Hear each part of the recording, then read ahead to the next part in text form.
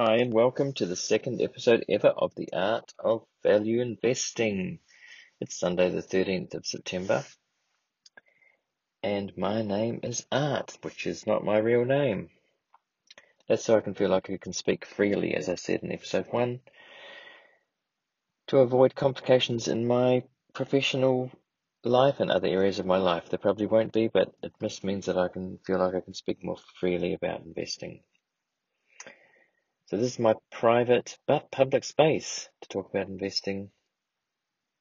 It's just between you and me, okay? Who am I? What's my investing background? I don't work professionally as a money manager. I have completed investment courses through executive education through Stanford University and Columbia Business School, which I consider to be the home of value investing. That's why I wanted to go there. It's where Buffett went and many great value investors. Benjamin Graham, of course, who started the whole thing off there. But anyway, I'm not a financial advisor. I'm not giving any advice here. Don't listen to me. Do your own research. I don't know what I'm talking about. Investments I make may go wrong. We'll see, but this is not advice. I'm just talking here. I'm talking to myself as much as I'm talking to you, so I'm working through my own ideas. I haven't really got anybody to speak to locally to hash out ideas, so I'm using this as a way to think through ideas myself. The other thing is this bit raw. The sound's a bit raw. I'm actually recording in my car today as a trial. Probably will sound terrible. I'm just using my iPhone and AirPod Pros. So apologies for the sound, but I don't want to spend I'm not spending a lot of money on equipment right now. I'm just trying this out, but I will probably carry on with it. We'll see as we go along. The quality might improve, but at the moment it's just raw, and I don't want to spend a lot of time editing it either. I just want to spend more time actually researching and analyzing rather than making content. That's why it's like that. But feel free to leave me a message and share your thoughts. I want to hear your thoughts and questions. I'm using Anchor, so if you go to anchor.fm Art of Value Investing, that's the page to leave a message. I've also started a Twitter account, which I say in the podcast ahead. It's The Art of Value is the Twitter to use. Feel free to talk to me there. In this podcast, I'm going to talk about art. In fact, the art of value investing, art, and some talk about Andy Warhol, he was actually interested in investing in business. I'm going to talk about the macro level a bit, which is not really what I want to do much, but it's a very interesting situation at the moment, isn't it? So it's kind of relevant to where things are heading. And after that, I'm going to talk about, in relation to that, actually, Howard Marks and his analysis of markets, or his books about mastering market cycles and taking the temperature of the market. Then I'm going to run through a few stocks on my radar and that's related to the overall market. And if there's many bargains at the moment, anything of value that might be interesting. Not that I've analyze them all, just things on my radar. If I analyze something, I'll go way in depth. So I haven't analyzed really any of these stocks, unless I say that I bought some already. But that's the podcast today. Okay, let's get into it. Speaking of the art of investing, the art part, as well as me being art, I'm actually interested in contemporary art, have been for a long time, as well as a bit of an investing background. I do have been educated in art over the years, and I'm very interested in art. I do collect art, and one of the things that I come across in years gone past is quotes by Andy Warhol, who was, I guess, one of the first to join business and art together. And one of the quotes he has, one of his well-known quotes, is "Making money is art, and working is art, and good business is the best art." And also, there's another one, "Being good in business is the most fascinating kind of art. making money is art, and working is art, and good business is the best art. So we could think about that in terms of value investing being an art more than science. Could it actually be art? Sometimes, according to Andy Warhol, if he was doing it. And it's, funnily enough, I mean, I collect art because I love it, and I know a lot about it, and then you kind of need to be able to collect it, really. I mean, anybody can collect art, and it's not really talked about as an investment, really, in the art world. It's sort of not good to talk about it, not nice to talk about it. It's not done, but I don't mind thinking about it as an investment. And there are some artists like Andy Warhol who've made it not central to their practice. I mean, fame was central to his practice, but thinking about the business of art is interesting. And funnily enough, some of the best investments I've had have been in art so far. And I wouldn't say it's an accident, because I try and choose very good art. And if you think about it as value investing, if you get very good art that's mispriced or undervalued, or you think, I guess growth investments, it's going to be worth more in time. But if you're able to choose very good art and it's reasonable prices, chances are it is going to be worth a lot in the future, which can be, I mean, you've got to look after art, you've got to store it and insure it and all that stuff. So there's a cost to it, more than owning stocks, for instance. But funny enough, some of the art that I have bought has appreciated a lot. One example was it 7 years ago, 2013, I bought a couple of paintings from an emerging artist that I just loved them. I thought they were great, and I saw that some influential artists also liked the work, and so I bought it. And I noticed that in 2020, sort of getting into the art auctions, and I mean, I bought these 2 paintings for $3,000 total, including packing and delivery, and I've seen them being sold for over $100,000, more than that, up to $300,000. So that's 100x investment. And I would never sell these things. It's not about the money, but it's just funny that, sometimes investments, the goal is to get 100x. 100 Baggers, which is a good book, by the way. I will talk about that in another podcast. So Chris Mayer, who wrote that book, 100 Baggers, which, goes into examples of different stocks over the years that have been 100 baggers and what the characteristics are of them. Great book. And I mean, it's something that I am aiming to look for in stocks and companies, finding great companies. And one of the characteristics is to find them when they're small caps or even micro caps, but under 1 to 2 billion. And then obviously if they go up to 100, that's going to be a big company, but getting them early.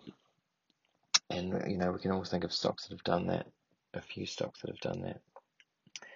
But to find ones that aren't known yet, or that have the chance to do that. And the thing about trying to find 100 baggers is that, as he says in the book, they might go 10x, but that's still a great investment. So you aim to find 100 baggers, but to get 10x is, that's fine. That's great. And I'll talk about later some companies that I'm looking at. I'll talk about over the episodes, but even today, I'll give you a sort of a rundown of things that I'm interested in the moment and maybe why. But enough about the art of investing, enough about art. What I wanted to talk about now is just the current state of the stock market at the moment. I'm not going to dwell too much on the macro.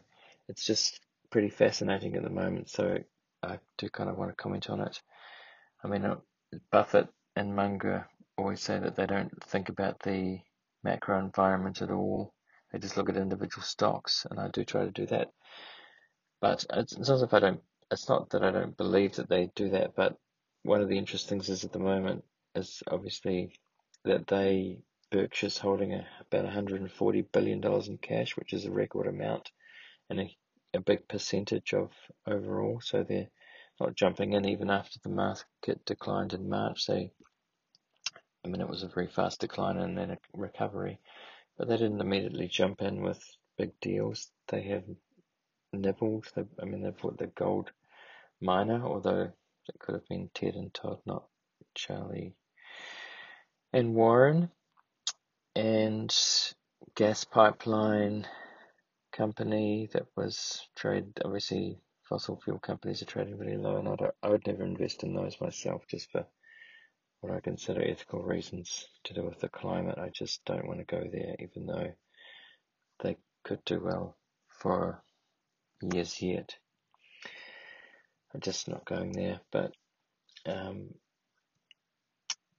anyway, the macro environment, we've got that. We've got Buffett holding a huge amount of cash, which kind of implies that they're waiting for big deals, and maybe the problems we're in. The U.S. economy is in a deep recession. There are worldwide recessions.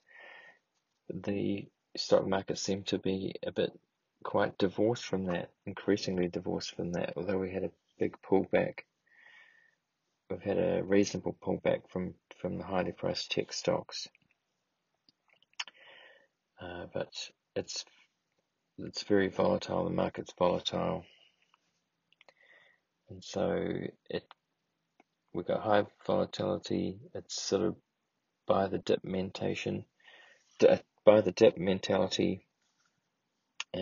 then again, interest rates are low, around zero. So people are definitely pouring their money into the stock market, and I see what's different at the moment, that from the last few years, or the last 10, 11 years, is that at the moment it seems that retail investors, or rather speculators, are jumping in to the market unlike we've seen for a long time. I'm actually old enough to remember the dot-com bubble, and it kind of feels a little bit like that, but not so much. And I wouldn't say that the current environment is like the dot-com bubble.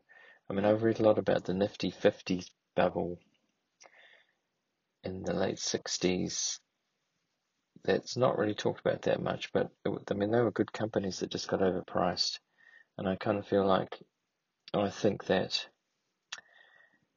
companies like Google and Facebook and Amazon, FANG stocks, and a few others are richly priced. Let's face it, they are, but they're not going to go out of business. They're hugely profitable, Facebook. And so that's not like the dot-com bubble where they're just going to go out of business. But there are some sectors. Tesla's one example that is hugely priced, but I see retail investors jumping in, sort of buying at any price. People are in Apple. People are buying that at any price. These stocks can be overpriced. And I've been going into some groups of retail investors, like Robinhood type groups on Facebook, and seeing what people are saying, what they're doing. And it is like that. There's a lot of speculation. There's a lot of new young investors jumping in and buying. There's a lot of talk about Tesla, and sort of, they're saying that they're in it for the long term. There's some people trading in and out. Some people are a bit afraid it's going to drop, especially after it did drop. But sort of buy the dip mentality, and not really looking at the fundamentals, and listening to sort of analysis that's incredibly optimistic, and not thinking about the downside really at all. So that's interesting to see that talk going on. I think it's sort of a historic time. So I'm interested in going in, and I've talked to some of those people and asked them questions, and they just don't want to hear what they call doom and gloom, and the bear case they just kind of dismiss. So as far as I can see, these are kind of warning signs of what could be happening, but you just can't predict. Obviously, you can't predict the market. Can't predict the market. You don't know what's going to happen. I mean, this could be. I was just thinking in terms of the dot-com bubble. This could be 1998, right? So it could be 2 years to go. You just can't predict when things become irrational. They can get really irrational, I think. Excuse me. And what brings to mind to me is Howard Marks. I read this book a while ago, Howard Marks' Mastering Market Cycles, which came out, was it a couple of years ago? I think I read it. I read it not so long ago. I read it last year, I think, where he talks about, in terms of market cycles, taking the temperature of the markets rather than predicting what's going to happen with the markets, just taking the temperature. And his memos are always great too. If you search for Oak Tree, if you don't already subscribe to his letters, I get sent emails of his memos, which are always interesting. He's had quite a few this year, especially during the volatile times, but not so many lately, but definitely quite a few in March. He had a lot of thoughts on March, April, May, around there. And I mean, one of the things that I got from his book here, I didn't write. I took some notes at the time, which I just looked back on before I started recording. It's actually in the book called The Most Important Thing rather than the market book. It's an interesting book too. And there's a table that he put in there that says, I'll read it. I read what it says at the top. Here's a simple exercise that might help you take the temperature of future markets. I have listed a number of market characteristics. For each pair, check off the one you think is most descriptive of today. And if you find that most of your check marks are in the left-hand column, as I do, hold on to your wallet. So meaning take the temperature of the market, look at these things, and if it seems hot, hold on to your wallet, don't buy. The left-hand column. So, and there are different headings. The economy, is it vibrant or is it sluggish? Vibrant being the first one, being the left column. Is the outlook positive? Is it negative? Are lenders eager to lend, or are they reticent to lend? Capital markets, are they loose or tight? Is capital plentiful and scarce or scarce? I'm not going to give answers to these. I'll just let you make up your own mind. Are the terms easy or restrictive? Are interest rates low or high? Are the spreads narrow or wide? Are investors optimistic or are they pessimistic? Are they eager to buy or uninterested in buying? Are asset owners happy to hold or are they rushing for the exits? And sellers, are there few sellers or many sellers? Are markets crowded or are they starved for attention? Are funds hard to gain? Is it hard to gain entry to funds, or are they open to anyone? And then are lots of new funds daily, or is it only the best that can raise money? What else? Has the recent market performance been strong or weak? Are asset prices high or low?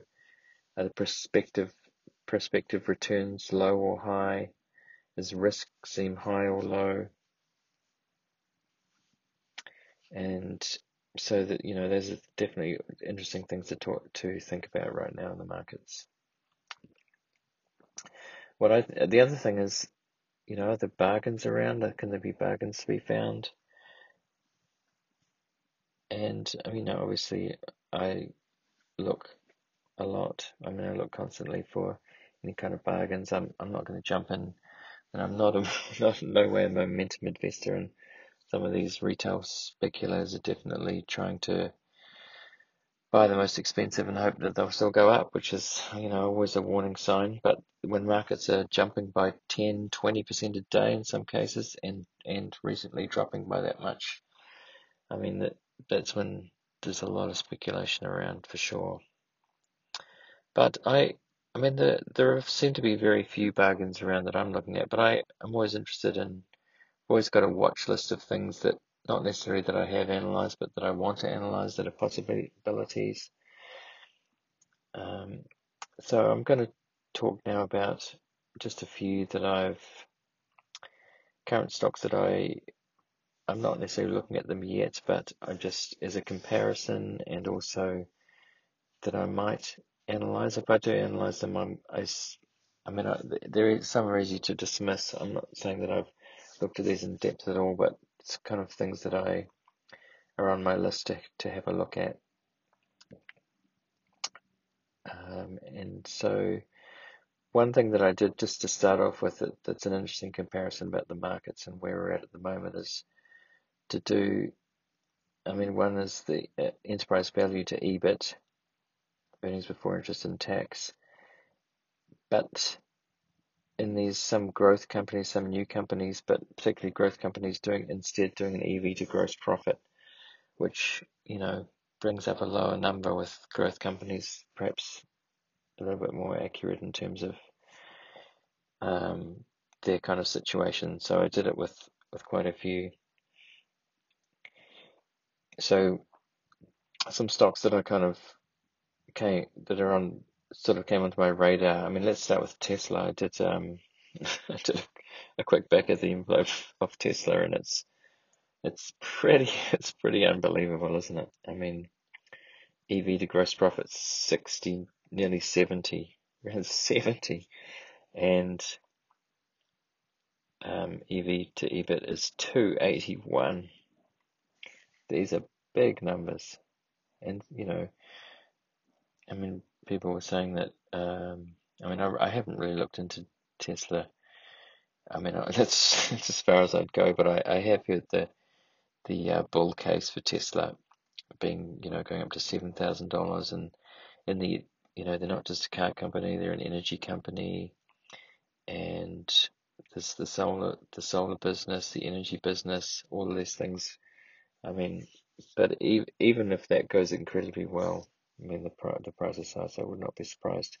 Part of the reason me looking at Tesla is that, there's a possibility that if Tesla does crash, it could take the market with it. That could be the trigger for a sell down of tech stocks for sure, which we did see this week, earlier this week, wasn't it? It was this week, wasn't it? And I was looking for the sign that if Tesla went, that it might take down. And there are signs. The EV sector in general is, the success of Tesla has also brought other companies onto the market, and some of the speculators are just kind of buying anything in the EV sector. Obviously, this week with Nikola, which had, the short sellers brought out their case that alleging fraud, and the fact that GM took an equity stake in Nikola. I think this coming week is going to be very interesting. Or going forward, it's what happens to Nikola might trigger something. I just don't think it's going to go well, but we'll see. It's very interesting times. But anyway, that's a benchmark of really high prices. I haven't looked at other things. I know that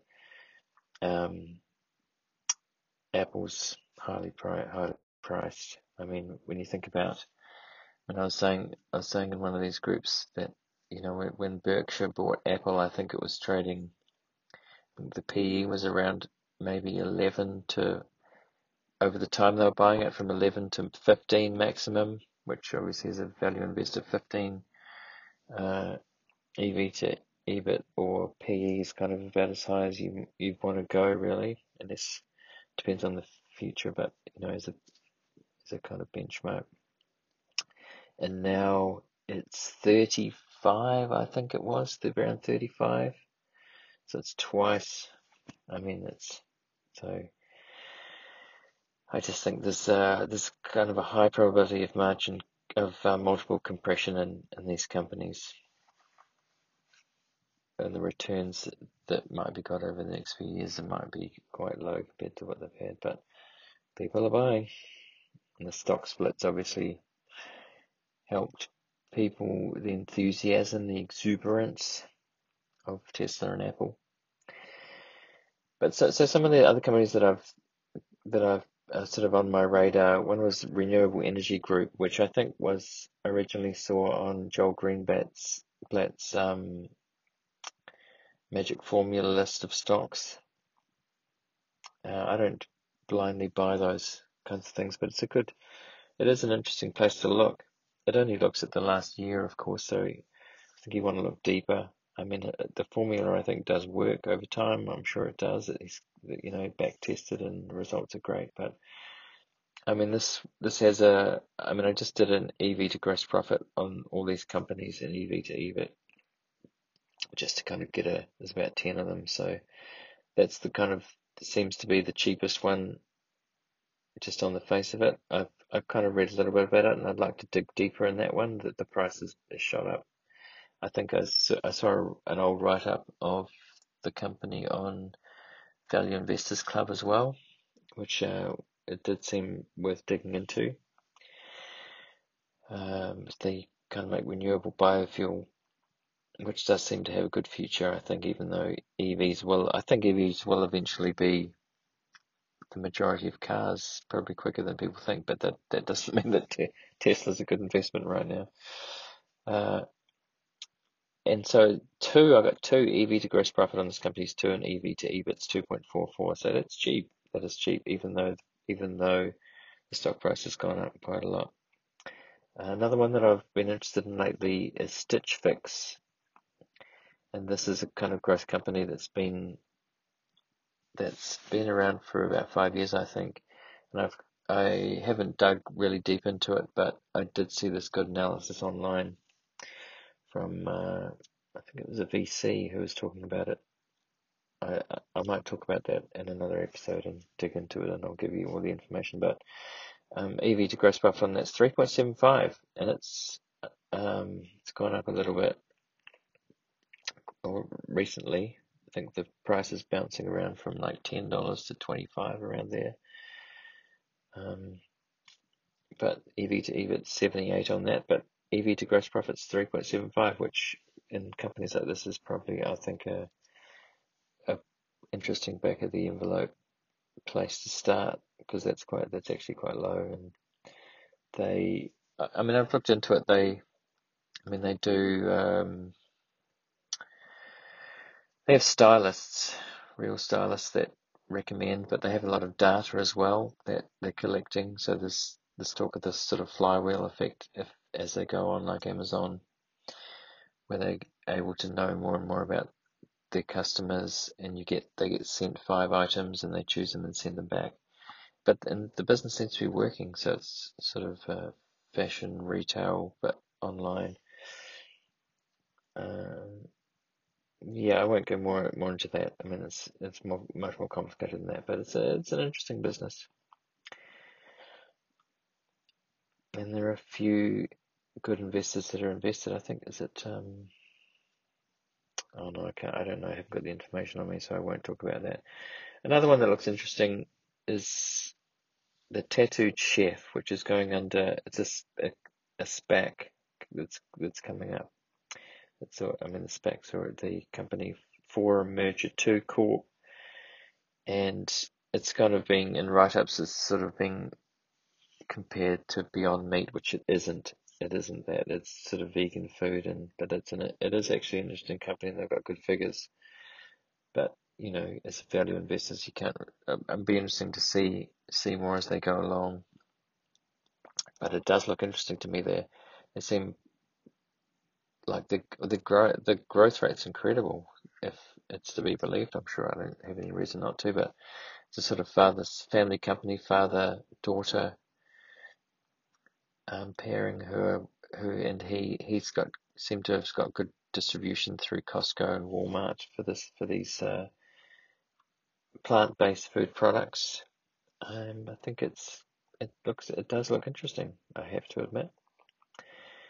And another one that came onto my radar was Discovery, which is a DISCA ticker, and that's obviously content, TV content, and with all the so-called streaming wars that are around, I think the market and investors aren't too keen on it, thinking that it's kind of not go out of business. But it is. John Malone's, he's the chairman of it, I think, and I saw in a YouTube video where he was talking about it, saying it was underpriced and I think he bought 75 million shares not long ago at a cheaper price than they are now, but EV to gross profit's 3.72 of that, and EV to EBIT's 9.9, so it's kind of reasonably priced to low priced. And I guess part of what you think might happen in the future with that company, they're global TV content, but I guess, the hot companies, Netflix, and there's just a lot going on with streaming. We've got Disney, we've got Apple's getting into it. There's a lot to go in this industry, but on the other hand, these streaming companies are going to need content. It's associated with cable, that's why, but it doesn't seem, just on the face of it, it doesn't have to be to hurt Discovery, really, I don't think, but I'm going to dig into that. I think I'm going to dig into it. I have to choose some of these because there's quite a few here. Another one is Twitter. I've been interested in Twitter. I've been a user of Twitter for a long time. I've started a Twitter account for this podcast, actually, so look for that. Art of Value Investing. I only just started that. I have a personal account with about 20,000 followers, but because I want to not use my real name here, I'm not using that. Anyway, Twitter is interesting. I've noticed quite a few top value investors in this recently, including Guy Spear. Who else? I saw Bill Gates or the Gates Foundation invested in it, which is pretty interesting. There are a few more. I'd have to look it up. I haven't listed it here, but it did catch my eye, and I've been looking at it for a while. I've actually analyzed Twitter, and I do want to buy it. I just not at the price that it is now. I think it's definitely. I think that they're getting it together. It hasn't been a good investment over the years, but I think they might be about to turn the corner in terms of monetization. They've got a new ad. They're developing a new ad engine, I guess you could call it, that could click and do quite well. Obviously Jack Dorsey has been, I think, more involved in Square than Twitter, and he's kind of implied he doesn't really not care about making money, but it's not just about making money. Twitter seems more involved in Square, and it's a second go round, and I like Square as well, but not at the current price. I do. I think Square is actually going to be a great company. I haven't analyzed it properly, but what I do know about it, I think it's a good company and it's got a lot of potential, even though it's already 50 to 60 billion at the moment. I think it's overpriced. It's in one of those tech stocks that's overpriced, but I think we'll get another shot at it later on. And I think it's got a chance to go probably not 100x, but 10x, even from 50 to 60 billion. I think it's got a chance to go 10x. So more about Square later. What else? Uber. I've actually made a small investment in Uber.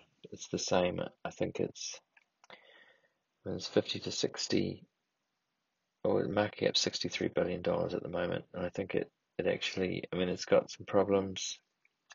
It's got employment problems, it'll either, well, it could go either way, but I've made a small investment just to be interested in it, and it's actually gone up, I think 30%, about 30% from where I bought it not long ago. It'll probably go up and down on news, but I think it's got global scale, and I'll talk about Uber another time. one thing that convinced me was that helped convince me was analysis on listening to this podcast called, is it called Yes Another Value Podcast, which is a funny name, but it's good. And they had um, an interview with Mario Sabelli, not Mario Gabelli, but Sabelli, similar name, and he's invested in it. He invested in Netflix and did very well out of it. And he sees similar, and also in Expedia, and he sees similar in Uber, and he laid out the case, which is very compelling, which made me dig into it a bit more. But I've just taken a small position in that to find out more about it as we go along. But I think it's one of those companies that could go from 50 to 60 billion to 500 again over time. One of the things is that, the ability to push a button and have a car turn up, is that going to go away? No, I don't think so. In 10 years' time, it's just such a compelling thing and it's a household name. But there are a lot of things that could go wrong there. There's a lot of uncertainty, but I think it's more uncertainty than risk at this point. And there's Uber Eats, which is doing quite well during the pandemic. Anyway, more about Uber later. I do like Uber except their employment practices aren't so good, and that's all got to be sorted out. I see that as the biggest risk actually, and if they have to change business models but I think it can be worked out to the satisfaction of both sides on that as it plays out. I hope so. And Google EV to gross profits 10.41 I had, and EV to EBIT 26. So, and Google and Facebook, which I think they're two of the more kind of reasonable FANG stocks at the moment, and EV to gross profit of Facebook's 11.7, EV to EBIT's around 25. I mean, they're a bit richly priced still for me, but I do like both of those with the big techs, but we'll see what happens. I'm not going to buy those. I did notice some top value investors investing those, including I think Li Lu invested in Facebook, which was interesting, surprising. So he obviously sees good potential, really good potential there, and quite a few of the top investors have actually. Even though these companies are no secret, there's no hidden moats there. Everybody knows their moats, and they're richly priced. But so we'll see. It's interesting anyway. Pinterest is a smaller one of those that I think could have good potential. I haven't looked into it at all. It's got a EV to gross profit of about 14, which is it's not huge. It's only been public for since last year, but I think it's probably got potential too. I think so. I'd kind of like to dig more into that. You notice a few technology ones here. I kind of think that part of my circle of competence is in technology and social media in particular.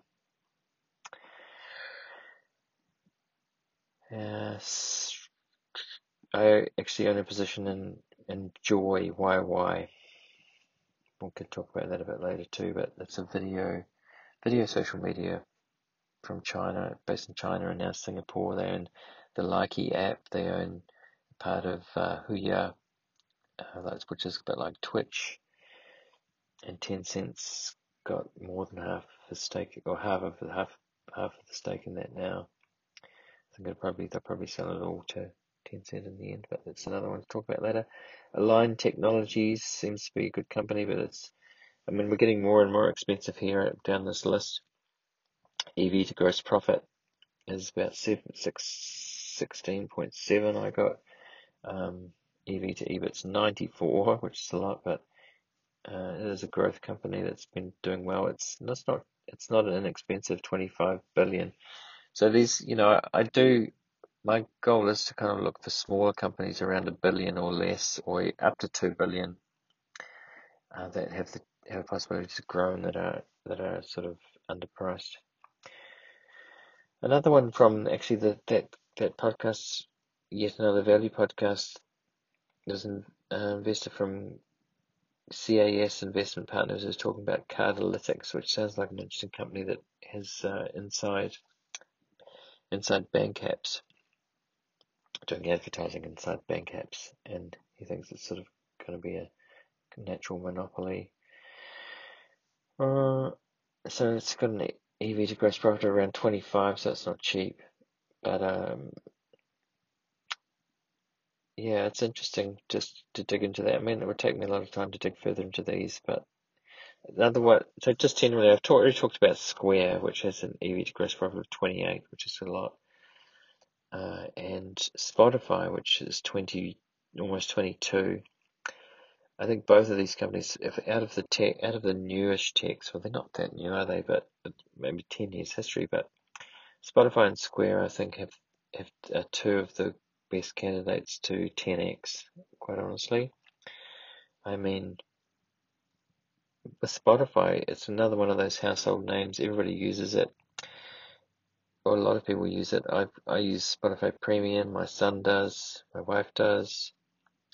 So it's one of those things that sort of got into everyday life, but it's still only it's $50 billion company, but it's one of those companies that I could see being a $500 to $1 trillion company over time. And one of the reasons that I'm using Anchor, this podcast, is because it's owned by Spotify, and I think the podcasting part of the business is very interesting over time. But I'm going to say I haven't dug into it a lot. It's just superficial, but just my general feeling is Spotify's got a good future as well as Square. So that's it for now. That's probably enough for this second podcast, number 2. A bit of a bit of wide scope there in terms of what's going on. But I look forward to seeing you again on number 3.